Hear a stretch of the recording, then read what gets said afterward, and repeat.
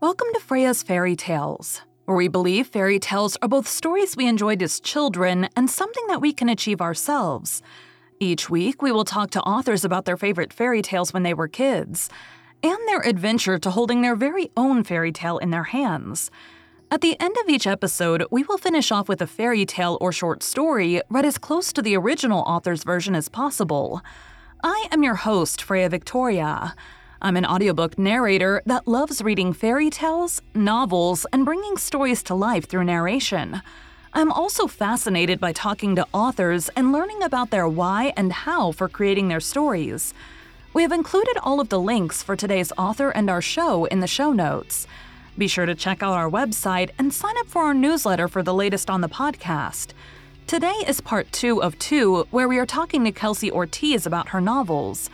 Over these 2 weeks, you will have heard about writing since first grade, taking 7 years to write your first book, finding a narrator quickly after publishing, hiring a cover artist, developing stories from random ideas, promoting your books, copywriting your book to protect it, and her advice to new authors on setting goals for themselves. Bringer's Ascension. Death is only a release. Pain is only numbness. Loneliness is only the beginning. Tormented by visions of the crushed and burned bodies of her guildmates, Ray Lynn, the only Lightbringer, hasn't stopped running. Accompanied only by a shadow who protects her from the Brotherhood's control, Ray Lynn fights against the fate she's been told about since childhood. But when her guardian steps out of the shadows, the carefully built walls around her crumble into dust. To rid the world of the corrupt Brotherhood, Ray Lynn must trust herself and to not be afraid of who she was born to be. Now, she has 2 choices to make. Will she succumb to the darkness in her soul, or will she give in to the temptation of falling in love again? So how many beta readers did you have for book 1 versus how many you were planning on sending to book 2? I had 5 for book 1. So you had 5 beta readers for book 1. Are you you said you're planning on more. How many more are you planning on? I want to try and get to 10, so double it. Okay. Which I'm going to have all 5 who read book 1. I'm planning on asking all of them. Okay. So how did you handle the beta reading process? Like, did you throw it in a Google Doc? Did you use some other weird way? I just did Google Docs, and I did 1 beta reader at a time, and then went through, edited, next beta reader, edited. This time I'm doing 3 beta readers at once. And it's been kind of fun because they're all commenting to each other like, oh, this scene said this, and it's just kind of fun. Yeah, I think, so I talked to PS Nail like 2 weeks ago, I think, and she had sent hers to or maybe it was April Berry. I don't know. I talked to someone who said they use 5 beta readers so that there's a tiebreaker, like there's never going to be a tie, but they send it all at the same time so that they do that commenting with each other, and you're not getting, the same comment over, but then you're getting them all reading at the same time so you get it back faster. Yes. So yes. I'm like, yeah, that sounds great. Although, I don't have time to do anything. So I've had people, I'm about to do book 2, narrate book 2 for a lady. And she had asked me to beta read, and I'm like, I'm so sorry. I'm like, I don't have time. I'm like, I would love to say that I could, but honestly, it would take me forever to get it back to you. It's like people that send me books. I'm like, it's going to take me. I had a couple people at one point, I was asking for recommendations for books with cliffhangers. And so I posted a video on TikTok asking for books, and I had a few that were like, oh, well, just send it to you. Just leave a review. And I'm like, no, I'm going to pay for it because I don't know if it's going to take me a year or 2 years or 3 years to get through this book. So I'm like, I would rather pay for it because then I don't feel bad if it takes me forever to get through it. Plus then, support, Exactly. I'm like, ebooks aren't that expensive. So and actually funny, one of the ones that I bought, she ended up hiring me. I'm about to prep her book to narrate. So I'm like, hey. That's awesome. So what kind of videos are you posting? You said you're using mostly, well, social media wise, pretty much only TikTok for hmm promotion. What kind of videos are you posting? Um, Random stuff. I do a lot of like editing tips, writing tips, Mm-hmm.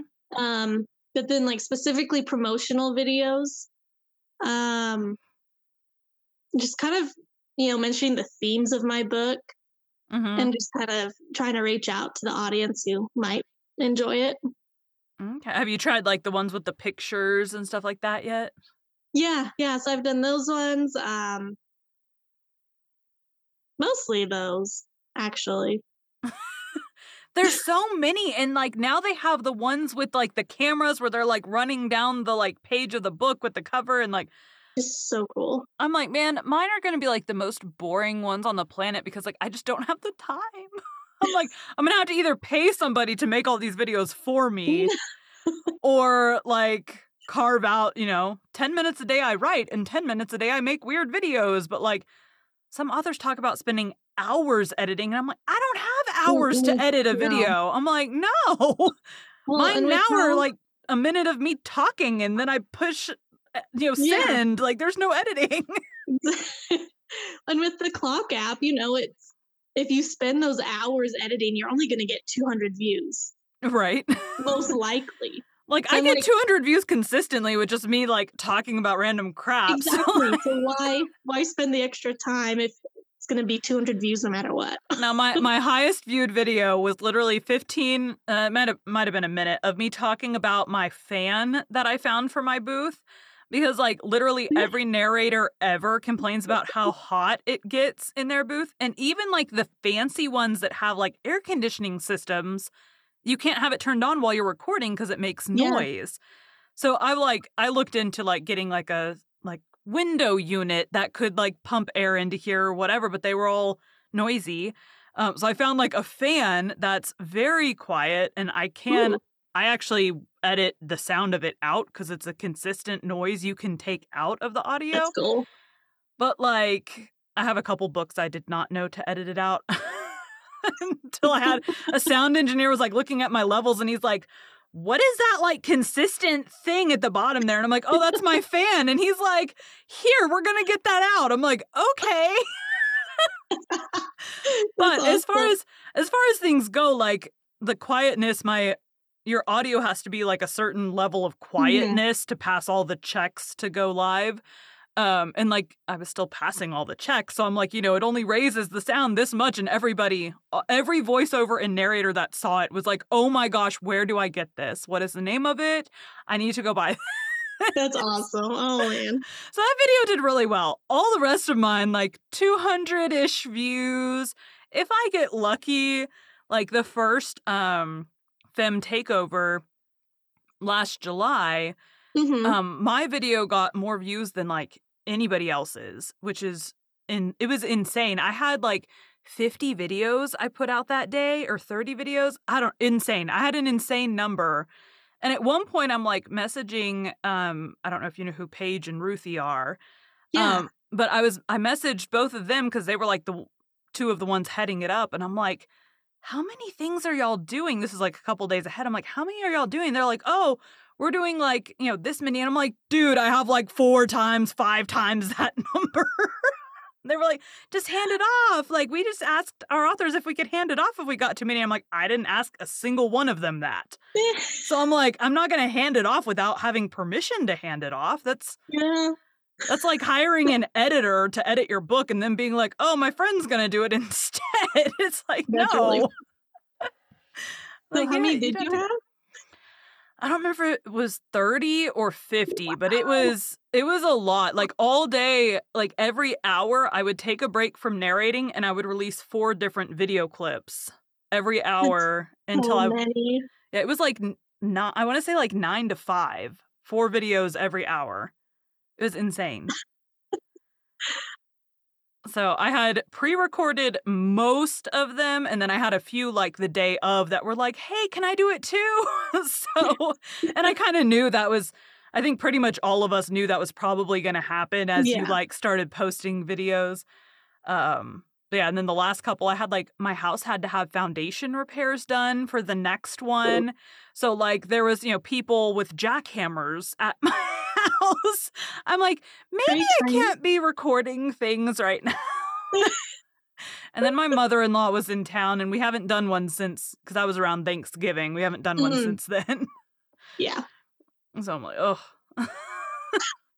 But the last one, I didn't even post a video, and I had authors reaching out like, "Are you doing it?" And I'm like, "I'm so sorry, no." Like, I wish I could. That day was like, try to get in the booth and get, or like that entire week, I was like, get in the booth, get recording done as fast as possible so you could go hang out with, we don't see them. My in-laws live in Missouri and we Oh, live in wow. Texas. So Mhm. like we don't see them but like twice a year maybe. So if they're in town, like you try to hang out with them as much as you can. Definitely. So yeah, it was just weird. It was a weird week. Weird couple months. Foundation repairs, mother-in-law in town for like a week and a half. It was weird. Now Well, life is mostly normal, that's good. as normal as it can be. That's good. So what are your so you have book 2s ready for beta readers. What are your Mhm. plans? You're planning on publishing by May. What are your Mhm. plans after? How many books is this series going to be? So this series is 4 books, but I have a prequel planned and then kind of an epilogue series after that. Okay. But It's like a continuing. yeah, continuing. It might only actually be 1 or 2 books, but yeah, I have all of it plotted and planned and ready to go. Oh, you're one of those. I mean, the main story is plotted, ready to go, not the details. Okay. Mine's like in my head, I know like the major plot points, like this is the major thing, but then like so got 30,000 words in, had to go back to the beginning, read through because I had taken like almost a year break. Yeah. So I had to go back and read back through and remember like what did I write again? Because I knew I wasn't anywhere close to done with the book yet. And so I started that. I think, let's see, we were in Missouri for Christmas. We got back like the first, and I think I started this on the second. So like I've been doing Mm, 10-minute increments every day since like the second or the third. But I had to like read back through. And as I'm reading back yeah. through my book that was going to be a book, not a whole series, it was going to be a book. I'm like, oh, we should set this further in the future and we should make it more fantasy. So we're like renaming some objects with different names. And then also, I think it'd be really cool to have, instead of just the one bad guy, we're going to have like the one bad guy, and then we're going to have like basically started over from the beginning, but following a different character. And then like they have a different bad guy. And then eventually, I don't want to do that too many times. Do it like Yeah. 2 times, I guess. Cause I'm like, if you're going to fight a big bad guy, you want more than like 2 people. I'm like, it needs to be like, Yeah. 6 like main character people. Feels like a reasonable number to me. Yes. So I'm like, I don't know. You don't want to be like, for 10 books, you're just constantly like, go back to the beginning and follow it from someone else. That's a Next lot. character. Yeah. It's like the next person, what was their life before they met up with these 2 people? Mm. What's the movie? There's one on a train that does that where it repeats. Um, I don't remember. There's a movie on a train and it like Okay. constantly, it's like that one though, it's like they aren't getting it right, and so it like resets and they have to like try again kind of situation. So this Huh. would not be exactly like that because it'd be like they're getting it right. It's just like the getting, what did those other 2 characters do before they met these Yeah. people, basically. Um, anyways, the creativity is insane. Mhm. And I have like other ideas, and I'm like, when am I ever gonna write these? I don't know. I know. It say I with this series, this I never really planned on writing anything else besides this series. I was like, this is gonna be it. This is gonna be the big one. Who knows? But I now have another series I've started already. First book of that one will be published hopefully this fall. Okay. And then I've got a couple standalones that I've planned. I'm like, oh goodness. So the second series, was that kind of like you needed a break and something else just popped into your head? Yeah. So based off of a dream, that classic Yes. trope, but it was right after I had finished book 2 and I Mhm. did need a break from before editing. Um but it was a dream that I had and I was like this has to be turned into a book. And then Mm. honestly, it was like a week later I had another incredible dream that I was like this has to be turned into a book. And I figured out how to make them in the same world, so it's going to be um an anthology, so each of them, is a standalone but all in the same universe. Mm. That type of thing. See, I wanna But do, mythology retellings, and, I ooh, have yeah. a plan in my head for, taking, Greek and Roman, which are pretty much the same thing, and then, Norse and African and Australian, taking all these different mythologies and having, Yeah. standalone series of the the Greek, Roman would have, its own standalone series, and then Norse, but then, have it where they occasionally intertwine, so, the Norse people are in they, need the Norse gods to come help in the Greek world or what Yeah. constantly intertwining. I wanna do something like that, but I have to have time to read all the mythology books first, or at least some of That it. time. Yeah, so I'm like, "Well, if I, just quit narrating, which I absolutely love to do, then I'd have all the time in the world." Of course. And I'm like, also, if I quit narrating, narrating is what got me back into writing. So I'm like, if I quit that, is all the creative juice just gonna turn off? Like, also, as of right now, I'm booked to narrate books through August. So like, Oh, wow. I'm like, Already. yeah, yeah, I was booked through August in November. So Wow. I'm like, yeah, I am not a don't finish your commitments. If you agreed to do something, you should finish it. But I've always said from the beginning, I don't want narrating to become my job. I want it to stay a hobby that I enjoy doing, even though I work the hours like it is a job. But something where it's I know I could always step away if I had to after Mm, fulfilling the commitments for the series I'm currently doing or yes. whatever. But it's I could take a step back if I needed to. Um, but I love it. It's super fun to get to voice all these characters and all these different genres and Yeah. all these different authors and um yeah, it's super fun. And then I'm very neurodivergent and I'm not a great I fake being a people person very well. But my TikToks, I see all these other narrators and authors that have, all these groups of friends and stuff, and I'm on the outside because 'cause I don't know how to do that. I'm like I'm in the same boat. I'm Just just wait gonna, up. yeah. It was crazy. At Christmas, it was me and my uncle, we're both very similar, personalities. We're talking to my grandma, and he was talking about he's gonna go get autism tested. And he's, talking, she basically, why, and he's, explaining these things that his brain does that he does that are Mhm. not normal things. And Yeah. I'm like, "Oh, yeah, totally, I do all those same exact things, and I just don't see the point in going to get tested. I'm a full-grown adult now who works for myself. I'm my own boss, so it literally does not matter if I had a diagnosis. It affects my job not at all." Yeah. So I'm like, but we're talking about these things. And then she's like, I do that too. And we're like, okay.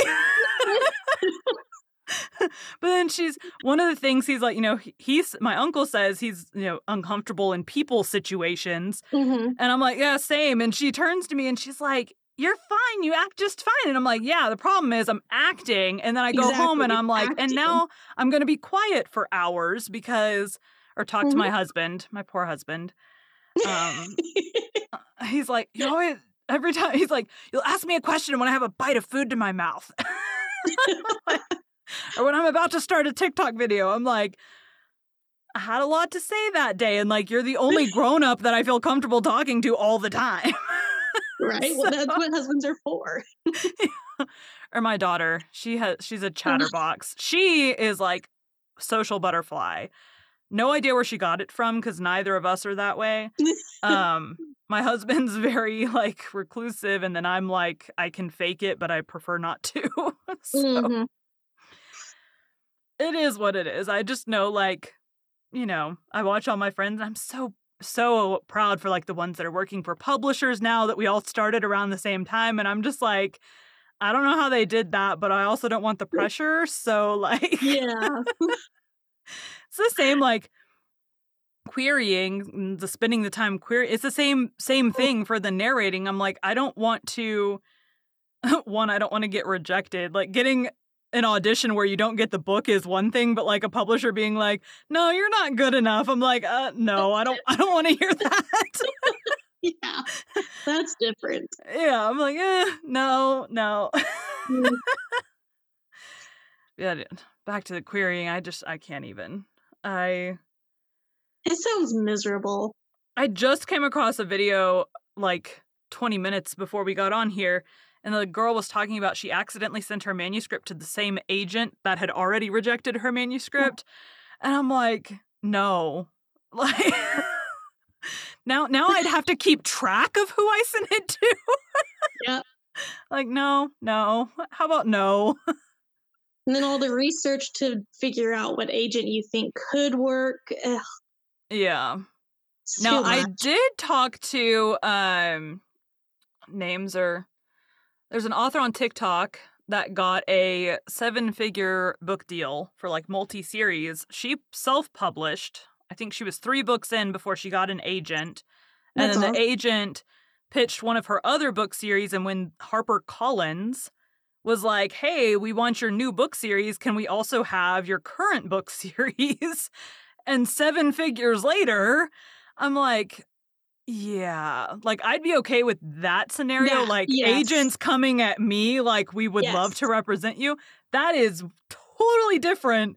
Like, I'm not gonna say no if a publisher was all of a sudden like, "We would love you on our roster." I'm not gonna say no. Exactly. That Um, sounds great. but I'm also not gonna go out of my way to, like, awkwardly pitch myself. It's so weird. This is such a weird world. It really is. So Who what knew? what ultimately ended up pushing you to publish your book? Just to do it. Um, because I mean, I think by the time I decided I was going to self publish was pretty much the time that I was like, okay, I'm going to go the self publishing route. So I'm just going to get it out there. And I mean, it still took me like 9 months to figure it out.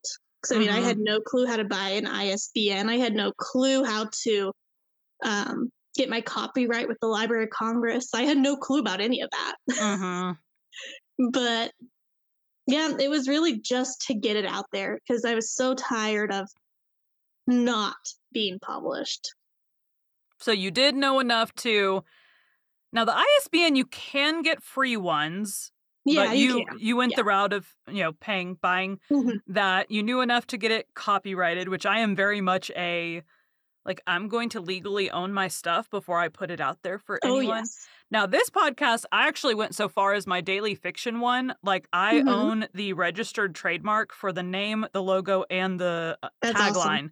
Like, I went through that. For this one, I'm like, eh. Like, if I have to rename it, I don't really have a tagline. There's like the thing I say at the beginning that's like Yeah. what's your favorite fairy tale when you were a kid? And I'm like, those are questions people can ask. Like, Yeah. you can't trademark fairy tale because, like, everybody literally has always used that. Yep. So it's not like superheroes. You cannot call them superheroes in your books because Marvel and DC co-own the trademark for superhero. I actually did not know that. My husband is who figured that. So he's writing a superhero book and he's calling his, I don't remember what he's called, not superheroes because he like, figured out that Yeah. they owned that. But The coin term, that's insane they own that. yep, it was one of those like they were both using it And rather than fight for years and years and years to be the guy that won, they were just like, why don't we co-file and then we don't have to, spend all this money fighting each other for years. To probably both end up losing, to be honest, because Yeah. they've both been doing comic books for forever. But yeah, Exactly. they co-own they don't co-own superhero names or whatever, but both of them Yeah. have their major superheroes, like they own the likeness and the name and Yeah. all of that. So my husband, my book is also superheroes, but they don't have like fun superhero names. His do have fun superhero names, and like costumes and stuff. And like Mhm. in his, he's had to be really careful not to copy any comic book Yeah. likenesses because he was big into comic books as a kid. Still, he has a ton of comic books still, but be really careful not to copy any coloring or logos or anything that there are already out there. So, That's gotta be so hard. There's thousands of superheroes. yes, yes. And so some of them, like, you can use the name on some of them. Like, one of them, the name that he's used was, like, originally some king was nicknamed this, like, a really, really, like, way before Marvel and DC even existed. So Mhm. he's like, I can use that one because that was that guy's name, like, 600 years ago or whatever. So it's like they can't own that one. Yeah. But he can't use the same like logo or color scheme or Yes. anything for that one. Like you can't just straight up be like, I'm gonna use Iron Man and red and white and blue. Like, you'd get in big trouble. Yep. Like, yeah, no. I'm like, why don't we like not get us sued? Cause Would be they nice. they would sue, like They take like, that one seriously. yeah, no, you don't. Now there are writers that do not copyright their stuff. Granted, it is still yours even though it's not registered Mhm. copyrighted. But like I've heard a lot of horror stories about like people stealing Vela stories because you're not Yeah. like going and copywriting that as you go. So I'm like, I might release mine as a Vela, but like I'm gonna finish the whole thing first and copyright it and then Yep. publish it as a Yep. Vela. Yep. That's what I'm gonna do. Yep. Because I'm like, that way I own it already. And even though it's mine because I wrote it, I just like, the legal paperwork to make my job easier if they do something stupid. Exactly. Exactly. So now occasionally, um, I just came across my other podcast is called Bite at a Time Books, okay? And I have it registered and like you have to pick what category your trademarks are in. So it's like downloadable media, streaming media, and then like clothing items because I want to do like t-shirts. So I'm like, I should have done like stickers too, but I don't want to have to pay for that. So like whatever. Someone else can make the stickers, I guess, or not. Um, but so like I own it there and I just came across a thing that was calling something a book bite. And it was like a downloadable, like, audiobook thing, and I'm like, I feel like I could win that, but I also don't wanna pay for that. So, Yeah. like Pick the battle. yeah. I'm like, yeah, what I don't want is and then it's like with any lawsuit, you can only get money if they have money. Mhm. Because, like, if they're broke, there's no money and also, like, I don't wanna go around suing people, I just wanted to, like, own it and be able to have the little R Yeah. next to my logo. Yeah.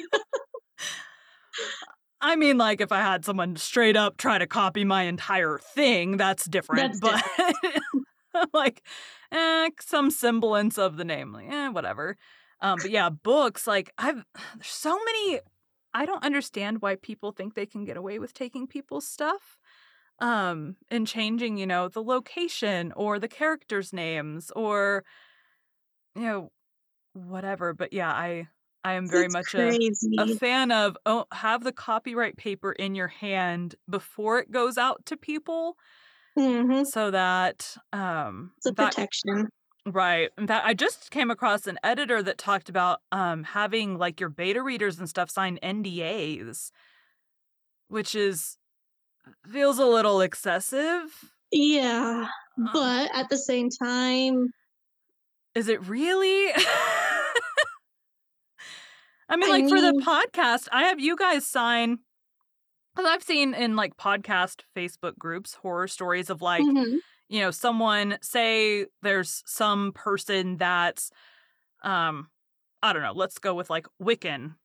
We're gonna go Mhm. with that one. So person comes on a podcast and they're Wiccan, and then suddenly they decide, "Oh, no, now I'm Christian, and, like, I need you to pull that episode because, like, I don't agree with anything that I said back in the day."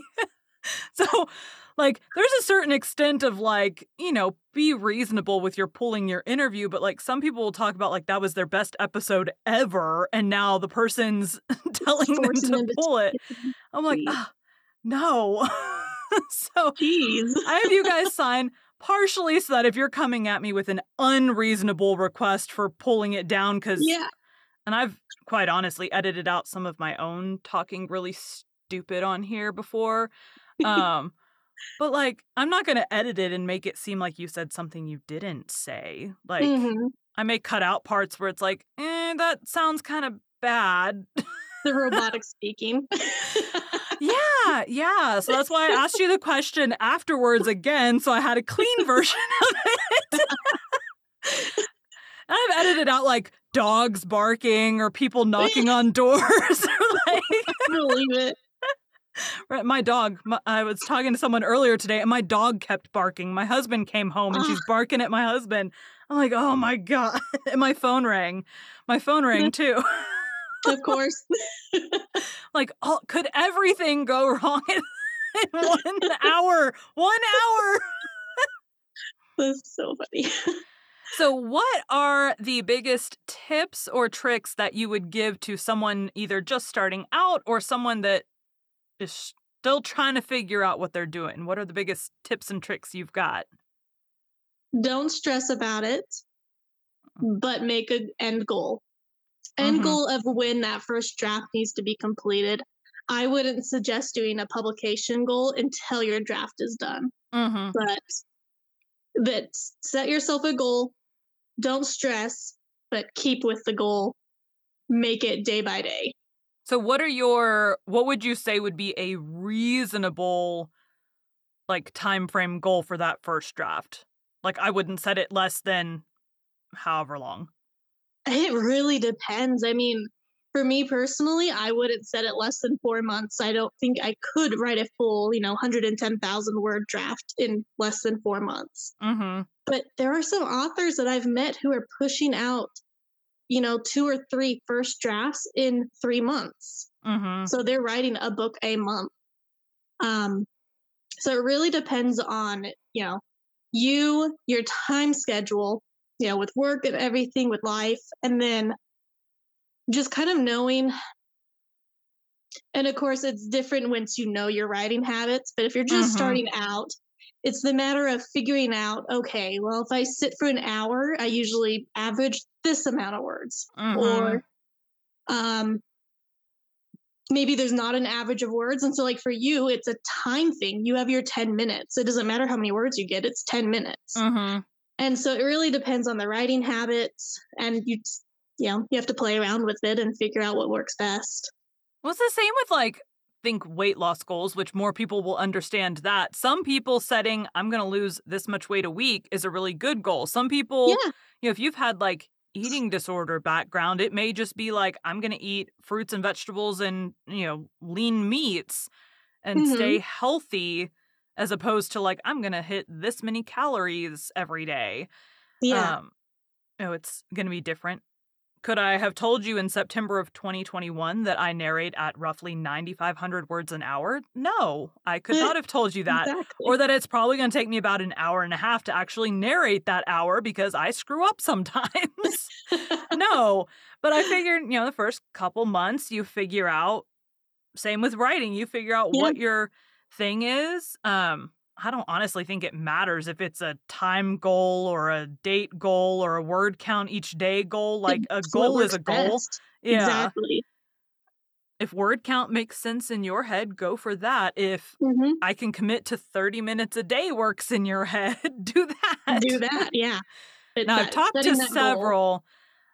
several authors that talked about the importance of, like, being in it every day as best as you can. Yes. And then some, like, your weekends, you're going to be able to do more because, Yeah, if you don't have kids and activities for kids, you have free time on the weekends where you're not working your day job or whatever. And the weekends is the worst time because the kids are doing mhm. soccer and football. My weekends, I only do interviews on Saturdays because my Sundays are busy and the rest of the week I'm like day job and narrating. So Yeah, that is, you got to do whatever your goal is, set it. And exactly. I have reminders on my phone too to remind me at 7 o'clock, whatever I'm doing, put it down, and I read a chapter a day in a book that is not related to narrating. And then I spend 10 minutes on my book immediately after that. That's awesome. That was New Year's resolutions, was like, we're going to commit to like, I'm not just working on books I'm getting paid for. That's awesome. Well, that is that's a good, I like goal setting. So once what are the different goals that you set for yourself? So you have the first draft one, and then once you've finished that, what's the next goal that you set? Next goal is, then just finding the beta readers. Um, with book one, I had no clue how long to give beta readers. I Mm-hmm. was saying, "Oh, get it back to me as soon as you can," which sometimes that was like 5 months later. I'd be reaching out like, "Hey, have you finished? Like, did you forget?" But this time around, I'm like, "No, a month." I mean, honestly, I probably could have said 2 weeks with most of them. Mm-hmm. But, this first group, I'm saying a month, have it done by the end of January. I sent it to them, within the first week, and I'm like, just have it done by the end of January. Mm-hmm. So it's setting a timetable with them. Right. I do the same with like audio. So through ACX is where I get most of my jobs, and I Mm, think they give, once the full thing is done, it's like a 10-day time frame in the contract that they yeah. give you. And like, I've had a couple authors that, like, I had one that her day job all of a sudden basically blew up, and she was like, took her like a month or two to get it back to me, and I'm like, just keep me updated. Like, it's okay if it takes you longer. I had one that, like, was like, "I'm having a hard time," and I was finally like, "Listen to a chapter while you're drinking your coffee in the morning." And then, it was like a 20 chapter book, so I'm like, in 20 days, I'll have it back, like, Yeah. or, listen to a chapter before you go to bed at night, like, whatever time you, just one a day is one a day, at least you're making Yeah. progress.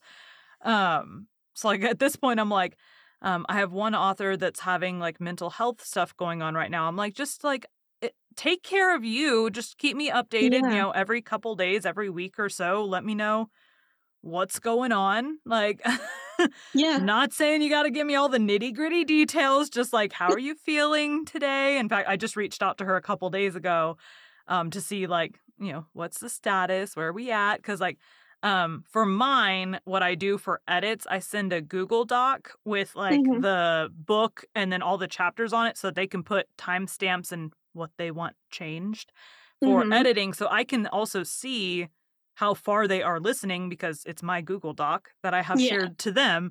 So I can see how far they are. Same with you with beta readers in the Google Doc. Hmm. Based on the comments, you can see how far they are into the book. Um, just like the things that I didn't do that at the beginning. That's definitely not how I did it. I didn't even think to ask for timestamps until I had an author that sent me timestamps. And I was like, oh my God, this is so much Genius. easier to go find these spots to edit now. Yeah. Instead of having to listen through, like, in chapter 2, you said blah, blah, blah. And you're like, where is that? I don't. Somewhere in chapter two, somewhere in that 30 minutes. Yeah. So now I'm like timestamps. Like, if you want anything changed, you must provide me the Hmm. chapter, the approximate. If you get, 30 seconds before or after, I can, listen forward or back a little bit. That's fine. But I'm like, the approximate timestamp and what's wrong. Did I say something not sarcastic enough? Did I accidentally say something in a mad tone and it should have been in a sweet tone? Like, I don't know how you messed that up, but I did once. I It don't know. The can author happen. was like, I'm like, well, you could have taken that line either way, so I didn't know. But just things that no matter what you're doing, you learn, pick up these little tricks as you Yeah. go. And seriously, all of you guys have different tips and tricks that are like the things you think are this is the most important, but for, like, me, who doesn't have a book out yet, I, like, store them away in the back of my head for, like, when I'm ready for that stage. Mhm. Do it this way instead so that you've given them a deadline. I saw a narrator talked about she will give out free codes, and she says, "If you don't redeem it within 2 weeks, I'm passing it on to the next person in line." Mm, So, like, fair. which that's so dumb because with the codes, it's literally click a link and then sign into your account and it's redeemed. Yeah. But apparently that's too hard for some people to do. I don't know. I click links all the time in emails all the time from legitimate sources, I should say. Um, I click on every link I in every mean, email I ever receive. legitimate congratulations. legitimate sourced email. That's good. My husband will get stuff on his phone and he's like, "Is this a legit email?" And I'm like, "No, don't click on anything." That's so funny. But those I hate spam emails. Anyways, it's like way off topic.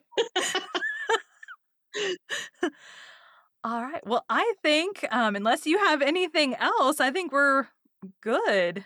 Well, that's just fun. This was fun. All right. Well, thank you so much for your time, and I Well, hope you have a thank good rest of you. your day. Thanks, you too. This was great. So thank you. No problem. Bye. Bye. Getting older, Kelsey liked Peter Pan. Peter Pan is a fictional character created by Scottish novelist and playwright J.M. Barrie, a free-spirited and mischievous young boy who can fly and never grows up. Peter Pan spends his never-ending childhood having adventures on the mythical island of Neverland as the leader of the Lost Boys, interacting with fairies, pirates, mermaids, Native Americans, and occasionally ordinary children from the world outside Neverland. Peter Pan has become a cultural icon symbolizing youthful innocence and escapism. In addition to 2 distinct works by Barrie, The Little White Bird, 1902, with chapters 13 to 18 published in Peter Pan in Kensington Gardens in 1906, and the West End stage play Peter Pan, or The Boy Who Wouldn't Grow Up, 1904, which expanded into the 1911 novel Peter and Wendy. The character's been featured in a variety of media and merchandise, both adapting and expanding on Barrie's works. These include the 1924 silent film, 1953 Disney animated film, a 2003 dramatic live-action film, a television series, and many other works.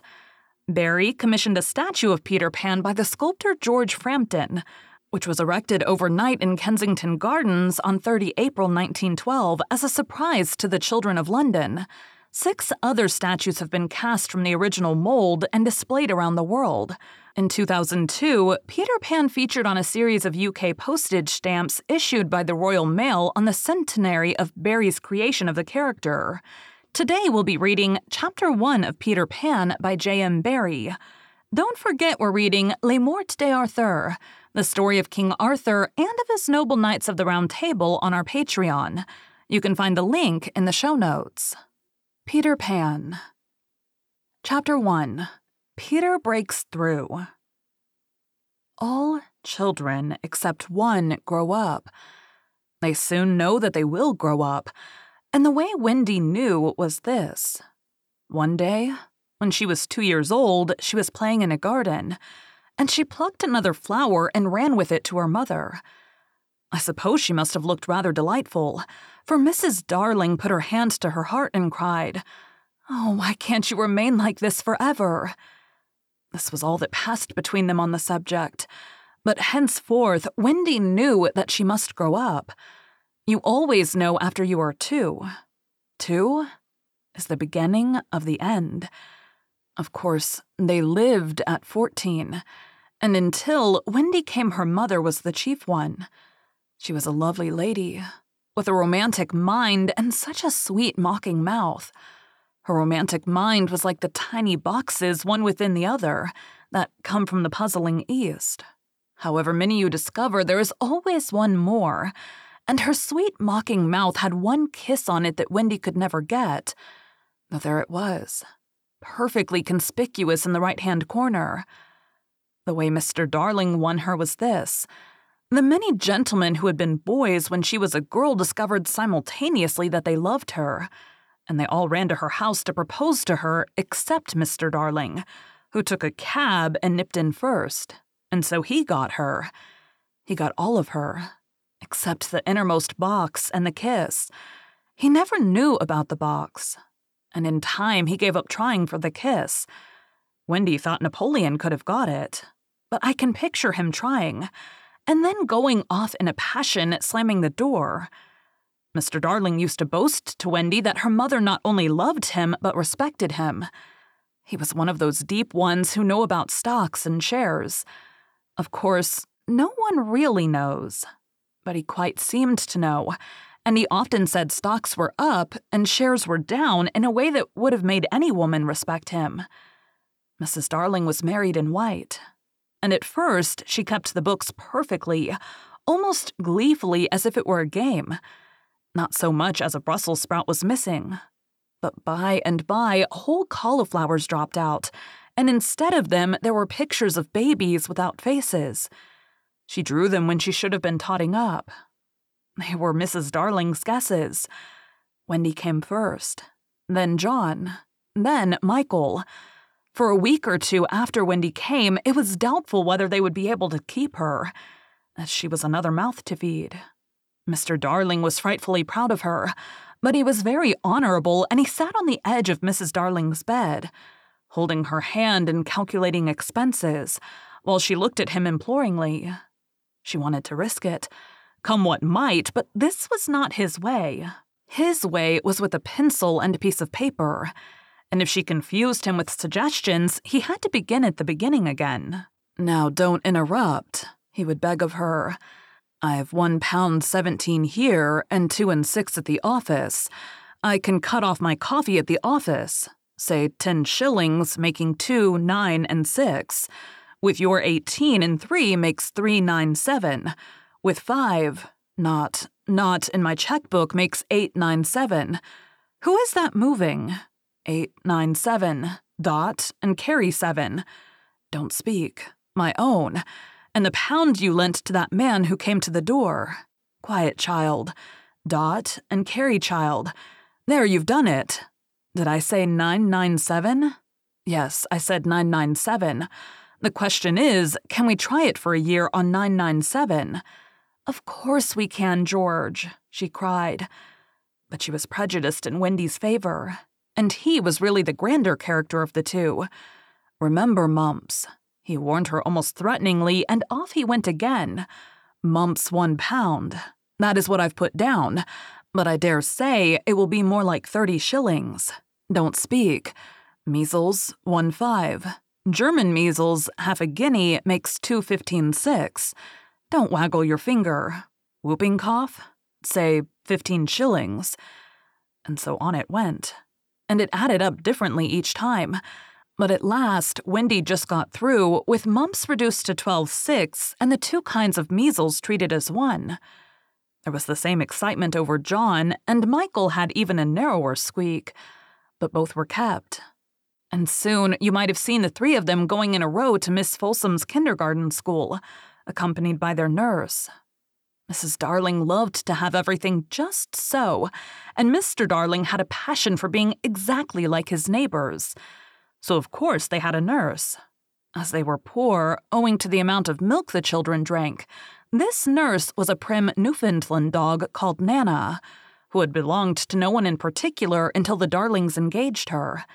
She had always thought children important, however, and the Darlings had become acquainted with her in Kensington Gardens, where she spent most of her spare time peeping into perambulators and was much hated by careless nursemaids, whom she followed to their homes and complained of to their mistresses. She proved to be quite a treasure of a nurse. How thorough she was at bath time, and up at any moment of the night if one of her charges made the slightest cry. Of course, her kennel was in the nursery. She had a genius for knowing when a cough is a thing to have no patience with, and when it needs stalking around your throat. She believed to her last day in old-fashioned remedies like rhubarb leaf, and made sounds of contempt over all this newfangled talk about germs and so on. It was a lesson in propriety to see her escorting the children to school, walking sedately by their side when they were well behaved, and butting them back into line if they strayed. On John's footer days, she never once forgot his sweater, and she usually carried an umbrella in her mouth in case of rain. There's a room in the basement of Miss Folsom's school where the nurses wait. They sat on forms while Nana lay on the floor, but that was the only difference. They affected to ignore her as of an inferior social status to themselves, and she despised their light talk. She resented visits to the nursery from Mrs. Darling's friends. But if they did come, she first whipped off Michael's pinafore and put him into the one with blue braiding, and smoothed out Wendy and made a dash at John's hair. No nursery could possibly have been conducted more correctly, and Mr. Darling knew it. Yet he sometimes wondered uneasily whether the neighbors talked. He had his position in the city to consider. Nana also troubled him in another way. He had sometimes a feeling that she did not admire him. "I know she admires you tremendously, George," Mrs. Darling would assure him, and then she would sign to the children to be specially nice to Father. Lovely dances followed, in which the only other servant, Liza, was sometimes allowed to join. Such a midget she looked in her long skirt and maid's cap, though she had sworn, when engaged, that she would never see 10 again. The gaiety of those romps. And gayest of all was Mrs. Darling, who would pirouette so wildly that all you could see of her was the kiss. And then, if you had dashed at her, you might have got it. There never was a simpler, happier family until the coming of Peter Pan. Mrs. Darling first heard of Peter when she was tidying up her children's minds.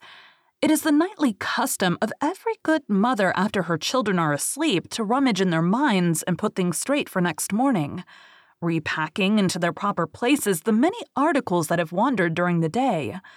If you could keep awake. But of course you can't. You would see your own mother doing this, and you would find it very interesting to watch her. It is quite like tidying up drawers. You would see her on her knees, I expect, lingering humorously over some of your contents, wondering where on earth you had picked this thing up, making discoveries sweet and not so sweet, pressing this to her cheek as if it were as nice as a kitten, and hurriedly stowing that out of sight. When you wake in the morning, the naughtiness and evil passions with which you went to bed have been folded up small and placed at the bottom of your mind, and on the top, beautifully aired, are spread out your prettier thoughts, ready for you to put on. I don't know whether you've seen a map of a person's mind. Doctors sometimes draw maps of other parts of you, and your own map can become intensely interesting. But catch them trying to draw a map of a child's mind, which is not only confused, but keeps going round all the time. There are zigzag lines on it, just like your temperature on a card, and these are probably roads in the island, for the Neverland is always more or less an island, with astonishing splashes of color here and there, and coral reefs and rakish-looking craft in the offing, and savages and lonely lairs and gnomes who are mostly tailors, and caves through which a river runs, and princes with 6 elder brothers, and a hut fast going to decay, and one very small old lady with a hooked nose. It would be an easy map if that were all. But there is also first day at school, religion, fathers, the round pond, needlework, murders, hangings, verbs that take the dative, chocolate pudding day, getting into braces, say, 99 3d for pulling out your tooth yourself, and so on. And either these are part of the island, or they are another map showing through. And it is all rather confusing, especially as nothing will stand still. Of course, the Neverlands vary a good deal. John's, for instance, had a lagoon with flamingos flying over it, at which John was shooting, while Michael, who was very small, had a flamingo with lagoons flying over it. John lived in a boat turned upside down on the sands, Michael in a wigwam, Wendy in a house of leaves deftly sewn together. John had no friends. Michael had friends at night. Wendy had a pet wolf forsaken by its parents. But on the whole, the Neverlands had a family resemblance. And if they stood still in a row, you could say of them that they have each other's nose and so forth. On these magic shores, children at play are forever beaching their coracles. We, too, have been there. We can still hear the sound of the surf, though we shall land no more. Of all delectable islands, the Neverland is the snuggest and most compact, not large and sprawly, you know, with tedious distances between one adventure and another, but nicely crammed. When you play at it by day with the chairs and tablecloth, it is not in the least alarming. But in the 2 minutes before you go to sleep, it becomes very real. That is why there are nightlights. Occasionally, in her travels through her children's minds, Mrs. Darling found things she could not understand, and of these, quite the most perplexing was the word Peter. She knew of no Peter. And yet he was here and there in John and Michael's minds, while Wendy's began to be scrawled all over with him. The name stood out in bolder letters than any of the other words, and as Mrs. Darling gazed, she felt that it had an oddly cocky appearance. "Yes, he is rather cocky," Wendy admitted with regret. Her mother had been questioning her.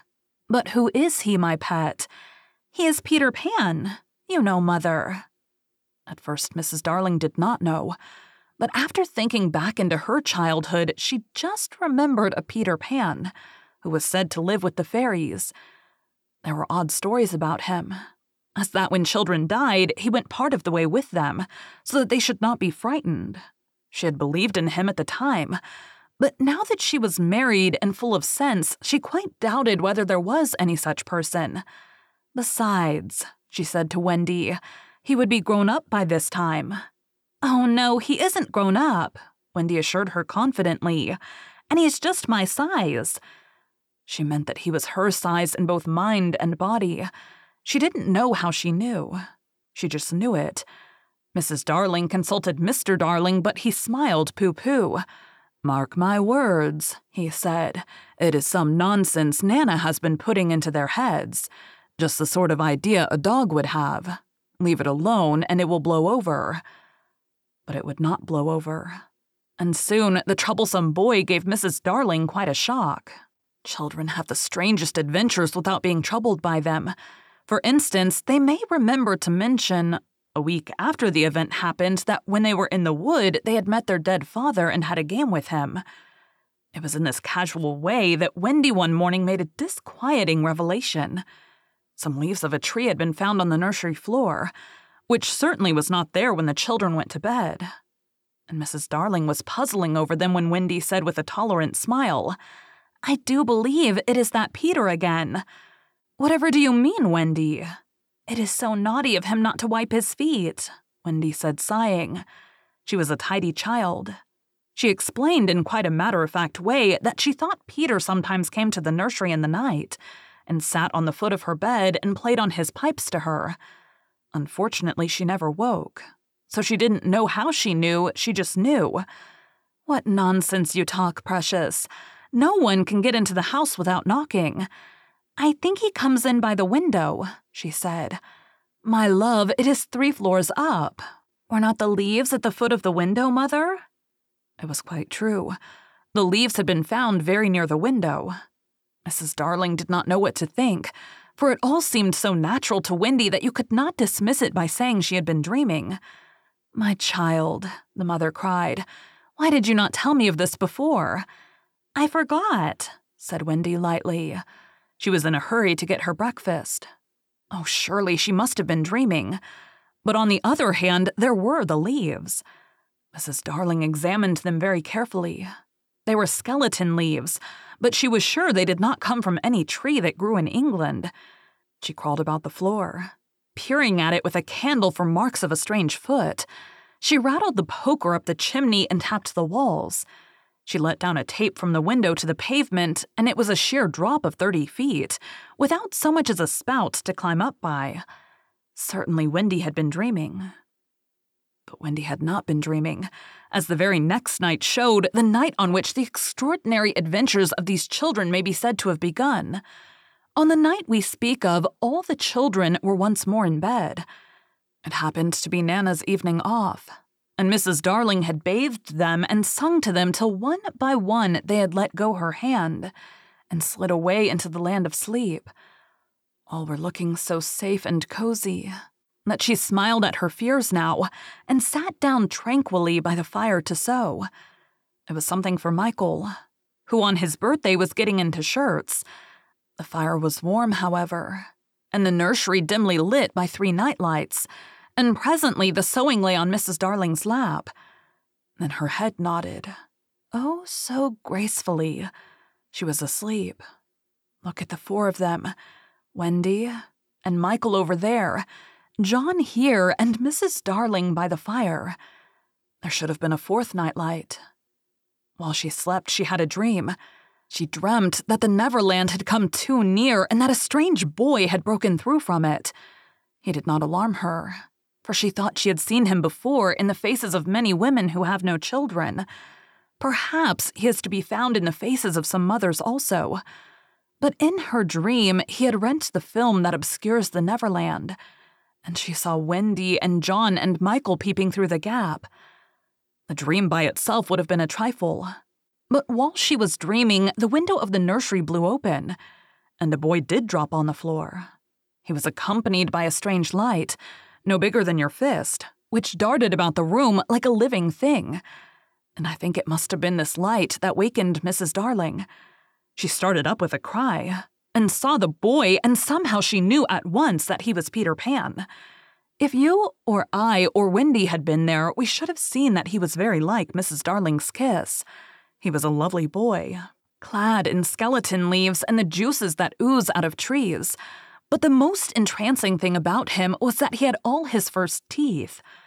When he saw she was grown up, he gnashed the little pearls at her.